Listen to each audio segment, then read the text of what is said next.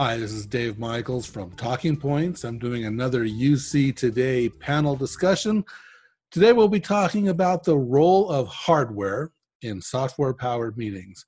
And I have with me a group of experts. We've got David Bryan, the CTO of Poly. Hello, David. Hi, how are you doing? Thanks for having me on. Thanks for joining us.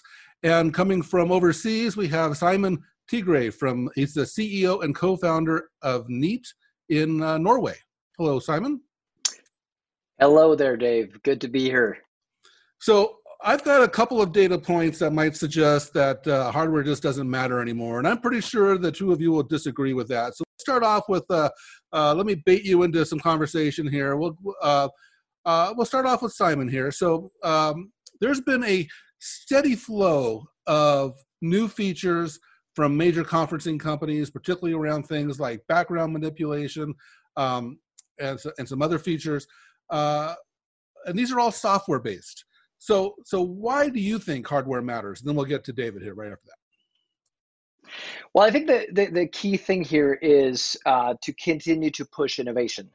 So if you look at the mobile phone, which I think is a great example, I'm sure we can both agree, or all of us agree, that there's been a lot of software innovation on mobile phones, right? Since the first mobile video phone came out in 1999. But there's a whole slew of hardware innovations as well to enable that great software analysis and algorithm and all this good stuff to be delivered. So that's a terrible analogy. Mobile phones are the one thing you don't make when it comes to the hardware. So. Well, I think if you look at the mobile phones, we're kind of back in the 1999s with video, right? If you look at a video room system, it's still basically camera, a speaker, a microphone, and maybe a few other things. But I'm expecting there to be a lot of cool innovations coming out on hardware as well as software. And if you really want to take some of the software analysis and AI to the next level, you need to push the boundaries with the hardware, right? You need high resolution cameras and sensors and all this good stuff, right? Okay, I want to get to the future too. But David, why do you think hardware matters today? Yeah, I mean, obviously, I'm not going to disagree that hardware matters, but I think there's even a little more to it, right? I mean, obviously, we can, with hardware, help to have better picture. We can have better sound in ways that, your regular laptop or your iPad or whatever isn't going to. But there's also awareness of the environment, right? So these devices are able to sort of understand where they're placed. They're able to know things about the speakers in the room and make adjustments that just give you an experience and a level of quality that's really quite difficult to do on just, a webcam hooked on your PC, let's say. So, yeah, I think there's a lot coming down the pike, and a lot of it will be requiring, knowledge from that edge, knowledge from the hardware. So they're still relevant. I want to believe you. I want to agree with both of you on this, but there's just a few data points we have to get out of the way. Actually, I do agree with you, but I want to nail this a little more clearly. And so recently, and it hasn't been delivered yet, Microsoft has announced room system compatibility with both Cisco and Zoom, so the Zoom rooms and Cisco's WebEx rooms. That means soon that using Teams, a room system can be MTR, what is that, Microsoft Teams room, a Zoom room, or Cisco WebEx room. So if this is actually delivered, doesn't that just mean that hardware is fully commoditized, David? No, because there's different things that different vendors go and do on their devices, right? So one of the things, for example, we've worked very hard over the years at understanding kind of the meeting experience and really getting almost like a producer in the box, if you will, somebody who's choosing the right cameras, helping you with audio, helping you with video. And even if you are in a multi-platform world, and obviously, at Poly, we love that. We're certified with Zoom, certified with Teams, right? You still need to try to get what you send up to the outside world as good as you can get it. And ideally do it in a way that is seamless, right? You don't want to be mucking with a bunch of settings on the screens. You want to have a world where the device is trying to intelligently help you with that. So I think there's still a lot of room for that. Room specifically for Zoom rooms.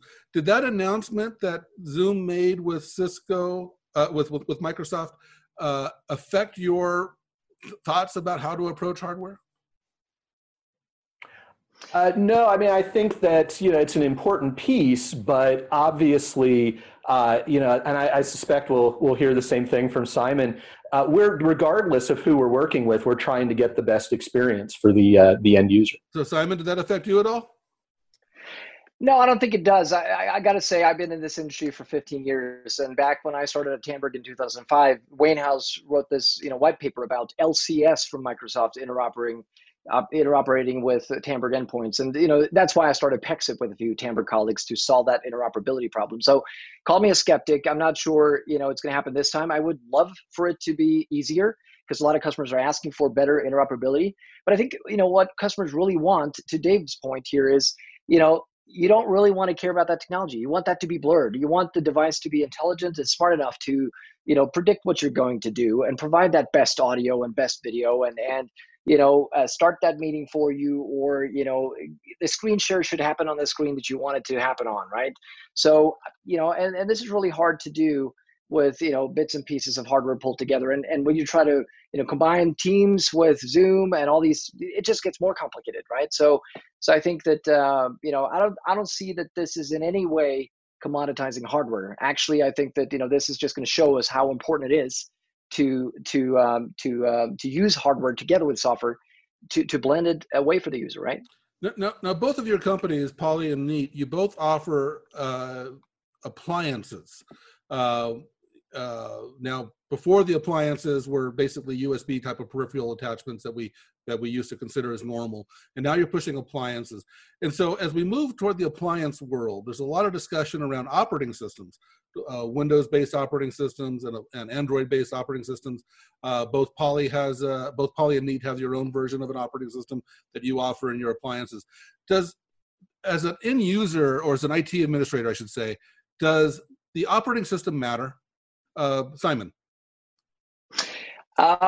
I think it does, because the operating system needs to be there to take advantage of the hardware, right? So if you look at a PC-based system, obviously the operating system of that system has been designed to be very flexible. Your general, Swiss Army knife of all the different tasks that you need to do as an employee or a worker. But that's not really taking advantage of what you need in a meeting room necessarily, right? So I don't like the word appliance. I don't call my laptop an appliance, or my phone, or my electric car an appliance. I mean, again, it's one of those things where you shouldn't really care about the operating system, from a user perspective, not even from an administrative perspective, but it needs to be highly efficient and optimized for the hardware, so you can really, push again the user experience. David, any thoughts on that? Yeah, I think I definitely kind of agree with that. Ideally, like so many of these things, you want it to be a transparent and really, for the user particularly, an experience where they don't have to worry about that. You just want to make it as comfortable and easy as possible. Certainly, it does help for the IT side, whether it's managing a headset or a speakerphone or a video appliance. You want them to have kind of a unified ability to go and work with those things. So it's maybe a little bit more relevant for the administrator, but really for the end user, I mean, it's kind of our job, for us and for Neat, to get all that right, but to kind of make it disappear as much as we can, so that it's just a really enjoyable experience, right? So yeah.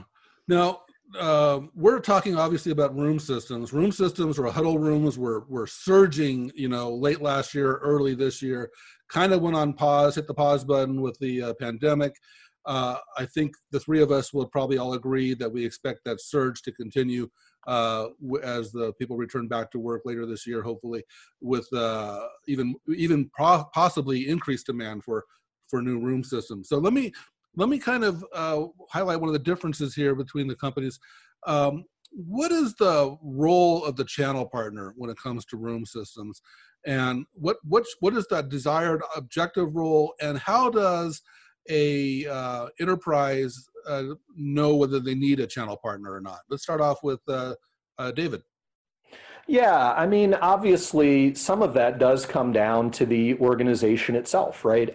There are certainly, very small companies, or even companies where maybe they do a lot of it in-house, where maybe there is, less of a role there. And I'm sure that that's definitely the case for some folks. But for others, the advantage that the channel partner brings is kind of helping you to tailor that whole solution across the organization, right? Whether it's looking at a room system, maybe you want to figure out how that works with the rest of your UC solution, or even the rest of your regular enterprise mail and everything else, right? So I think where a channel partner can be very valuable is helping look across the organization and really getting you something, kind of back to your earlier point, that's as easy to manage and easy to sort of work with as you can get, right? That's not to say there isn't a place for being able to just go, buy something and go. That certainly happens, right? But there's a lot of value that they can bring, particularly when you try to look across the whole platform. Now, Simon, you kind of shook up the space with a direct model.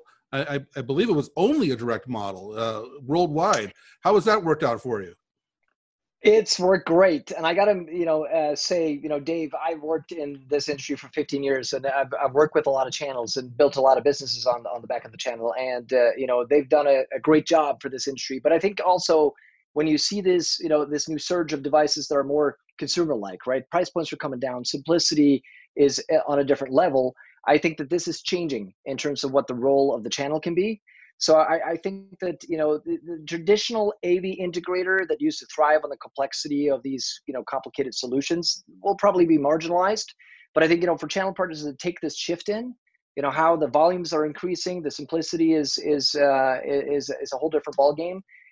And then, adapting to that and supporting, the larger organizations, like David said, no doubt if a customer wants to deploy hundreds and thousands of endpoints, they will want somebody probably to manage that project for them, right? Take care of the deployment, provide that local support. But it's going to be a different game, I think, than what it's been in the past. All right. Now, on the surface, your companies always act like you're in lockstep with the conferencing providers that you work with. Now, I want to get to the dirty laundry here. I got to believe that there's some conflict going on here. There's things like maybe proximity detection, a number of features are obviously best implemented on the hardware. Some features are, potentially background manipulation are obviously better implemented on the software. Is there a lot of stuff that kind of falls in the middle where you guys are kind of duking it out, saying we should do that in the hardware, and they're saying we should do that in the software? I want to hear some details here. I want some gory details. Simon? Yeah, no, I think that's actually one of the benefits that we have since we only work with Zoom, because we have the luxury of starting with the customer problem, right? And try to figure out what is the best innovation here, what's the best solution for this problem, right? And since we're not doing anything but Zoom, we can then figure out how do we need to solve this, and really not start from the technology or start from, well, we want to do this part, or Zoom, you should do this part. So we're driving that from the innovations and from the solutions that we see to the problems. Then of course, we need to jointly figure out what is the best solution. But all we care about is happy Zoom customers, right? So if Zoom can do a better job of solving one particular part of it, or we can help, or we can do a better job, that's more a result of whatever thing we're trying to solve here. That's an interesting point. Probably one of your benefits is that you have multiple vendors, but that must complicate things a little bit when you have some feature disparities between your services. And how do you deal with that? Yeah, no, I think that's a fair point, but in some ways that's kind of the answer too, right? Because since we do work with a number of different vendors, you can work with Google, we actually work with Chime, lots of these different platforms, depending on the product.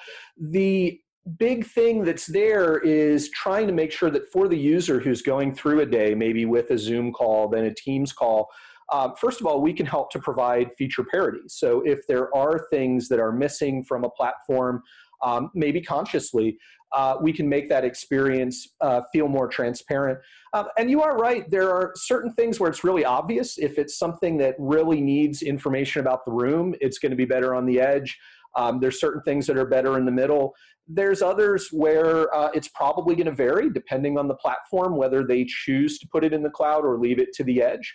And similarly, there may be things where we can give you a subtly different experience, maybe retain privacy a little bit better if we do certain things at the edge than in the cloud, which may matter or may not, depending on the customer, right? I want to double click on something you said. Some things are better on the hardware because you know the room. Can you give me some examples of things that you think you can do better than the software-powered solutions? Yeah, I mean, certainly. So there's some new things that we've got out today. We have our noise block AI technology, which is using machine learning to remove a lot of sounds and noises, right? And depending on the device, you can take advantage of things like video that gives you information about where sounds are originating from, multiple microphones, lots of things like that that just enable you to do a better job at the edge than you'd be able to do once, say, that video stream or audio stream has already been sent up to the cloud.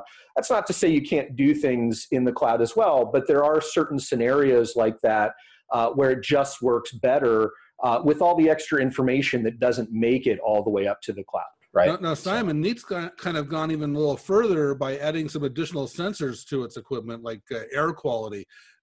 I mean, that's obviously going to be very difficult to do with the software-based solution. Tell me, how are you using that, or is that a future still, or what's the vision there? Yeah, so it's really about, allowing this hardware to support the cloud and understanding the room, right? So I mean, David talked about the video part of it, the audio part of it. Obviously, you can't unless the quality of the audio and video is good, you can't really analyze and do anything cool with it in the cloud anyway, right? But the sensors that we're adding is really taking it to the next level in terms of understanding what's happening in the room, right? So the vision really is to go beyond just having a video endpoint, right? But understanding are there people in the room? How many people are in the room? Are they in a meeting? Are they just huddling, looking at paper, using the screen share? Are there too many people in the room? What is the room environment, right? I mean, is the air quality getting poor? Put this together with the utilization of, and there's a lot of change going on now with our customers, right? They're splitting up conference rooms to put smaller rooms in place. They're worried about, virus spreading. So they want to keep their employees safe. So there's going to be a lot of focus now on understanding these room environments and the utilization. And, do we have too large meeting rooms? Are people sitting far apart? Should we split them up? So, this is really kind of the first step on the way to providing more understanding around the room, right?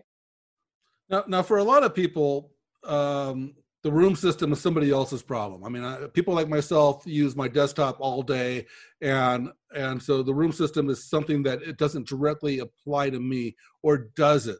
Tell me how a room system affects a desktop user's experience. Simon. Yeah, so that's a really interesting one because it's been a long time problem that when you're in a larger conference room with a lot of people, you typically end up as a tiny little head that really undermines the whole point of video, right? Yeah. And we're seeing that actually today with some of our customers. They actually go to the office. They don't have enough conference room systems. They end up working from home because they don't want to look like a small little miniature figure among the other people, right? They want to have their own square. So I think that's an area where there's going to be some cool innovations coming in terms of making sure that, even if you're in a conference room and there's a lot of people in there, you still have the right focus on the people, right? So you're talking about auto-framing auto-framing technology? Well, auto-framing is kind of the first step, and we've been doing, speaker tracking in the past, but there's compromises with all these solutions. What you ideally want is, if you look at this call, I can see both of you very nicely. Even if we had a conference room joining this call with 5 people, I would have liked to see those 5 people just like I see you guys, right? So again, I have to agree. I think auto-framing, I'm intrigued by what you're saying. I auto framing has been one of the biggest breakthroughs in video because at first it was like remote control. Then I was distracted trying to work the remote far in camera, and then we had various versions. Polly, you were fairly early with the Eagle Eye that was sound based, but I think this current technology is just absolutely amazing. David, did you have any thoughts on how a room system affects the desktop? Yeah, no, I think in some ways, I like to say that as much as we try to make the experience for the people in the room as nice as we can, what really is the important part is making it nice for the far end, because to your point, if I'm in the room with the 10 people, I can turn my head, I can look at the speaker, right? I know what's going on. And really, I think the role and certainly what we try to do, starting, like you said, way back with the Eagle Eyes and now with the newer ones where we can leverage machine learning to know where people are and how many people, it's about making the far side, be able to do the same thing you do. You turn your head, you zoom your eyes in, so to speak, in order to look at the speakers. And that's really where I think the room system is more important, arguably, for the far side, because we're trying to replicate that experience of being in there without having to pick up the remote and chase somebody around the room like we did a few years ago. So no, I agree. I think that's, all these kind of things of basically having a producer in the box are really critical, more so for the far side than the person who's in that conference room. All right, let's go back to the future. Back to the future. What kinds of problems are you secretly working on in your labs to solve? Where is this industry going? And has the pandemic changed your priorities? David? Yeah, so, I think one of the areas that's really important, and Simon even touched on it here, is providing more and more insights to folks at companies about the experience that people are having in meetings, right? And that's going to be extra critical, both as we are reconfiguring the spaces, right? We're not going to maybe have as many people tightly packed. We are going to have more people who want, at least for a good while here, to be working in spaces more by themselves, and we'll be working from home. So I think providing insights to both the customers themselves of, hey, are there things the end users themselves, how can I make my meeting work better? How can I convey my point better?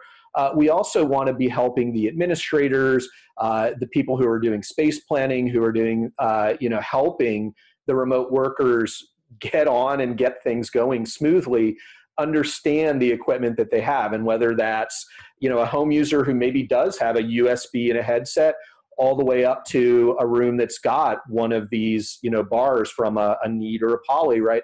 Helping them understand all of that equipment, how it's working, and how they can best utilize the spaces and the remote workers they've got. So I think that's kind of a real key area for us. We're looking at that both for the products and more broadly, kind of across the portfolio. Simon? Yeah, I think we've talked about sensors, right? So I think there's going to be a flurry of sensors. So that's one thing, right? Getting all that, understanding what's happening in the room and providing that to the software and to the cloud. I think one interesting thing that's come out of, this COVID-19, situation is that, customers are demanding touchless operation, right? So I think that, that's a great example of how, customers really want this technology to go away. They don't want to touch things. So I think that's a really good challenge to us. But imagine this. If you're in a room system with a touch-enabled display, and you're presenting something on screen, and you walk up to that system, it shouldn't be that hard for the system to, okay, this guy's probably trying to annotate, right? Or maybe if it's not sharing a presentation, maybe he wants to do whiteboarding, right? Otherwise, he wouldn't go up to the screen, right? So there's, a whole flurry of things that we can do with all these sensors. Isn't the whiteboard and the touchless motivations, aren't those in conflict with each other?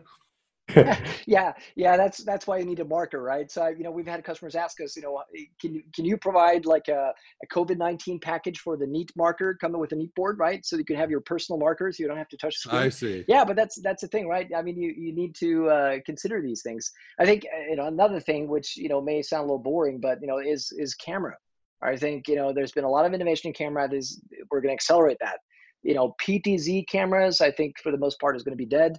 High resolution, image sensors that go beyond just, the visual domain, right? So I'm glad you brought that one up, because sensors.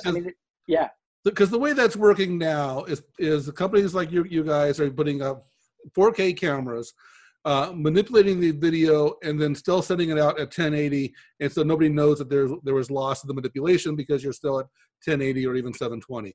But when I watch Netflix and stuff like that, I'm getting more and more 4K content. So are we going to get to 4K video conferencing soon? And if so, does that mean we have to have 8K cameras to continue the digital manipulation that's occurring, the lossless digital manipulation? David? Yeah, I mean, the answer of how soon we're going to get the 4K cameras is, probably one we could sit and all debate, or sorry, the 4K experience is one I think we could all sit and debate for a while. And interestingly, I do wonder if the fact that so many more people are using video conferencing from home might actually delay that a little while because there's so many bandwidth constraints and things. But inevitably, yes, that is the direction. I do think you will see higher megapixel, cameras going into the devices, and ultimately, eventually, sure, we will, have 4K. I mean, there certainly is some today. It's just not that common. But over time, more and more of it will. You're watching your TV on Netflix. That's what you become used to. You're going to want that in your video experience eventually as well. And, the technology is going there. You look at the sensors that are in your mobile phone. They're certainly capable of doing the same kind of processing today for 4K. And, in 5 years, maybe we'll be having this question about when we're going to get 8K, right? Yep. But I agree that the mechanical PTZ is going to go away. There are ever increasingly high quality sensors, and we will be able to step up to those as we go to 4K and even maybe 8K eventually. All right. Well, with that, I think we'll wrap up this video interview and panel discussion. I think it's been really interesting. Thank you so much. David and I need to get to the rest of our day, and Simon needs to get to his evening. So thank you both for joining us. We've got, again, David Bryan from Poly and Simon Tigre from Neat in Norway. And thank you for joining me.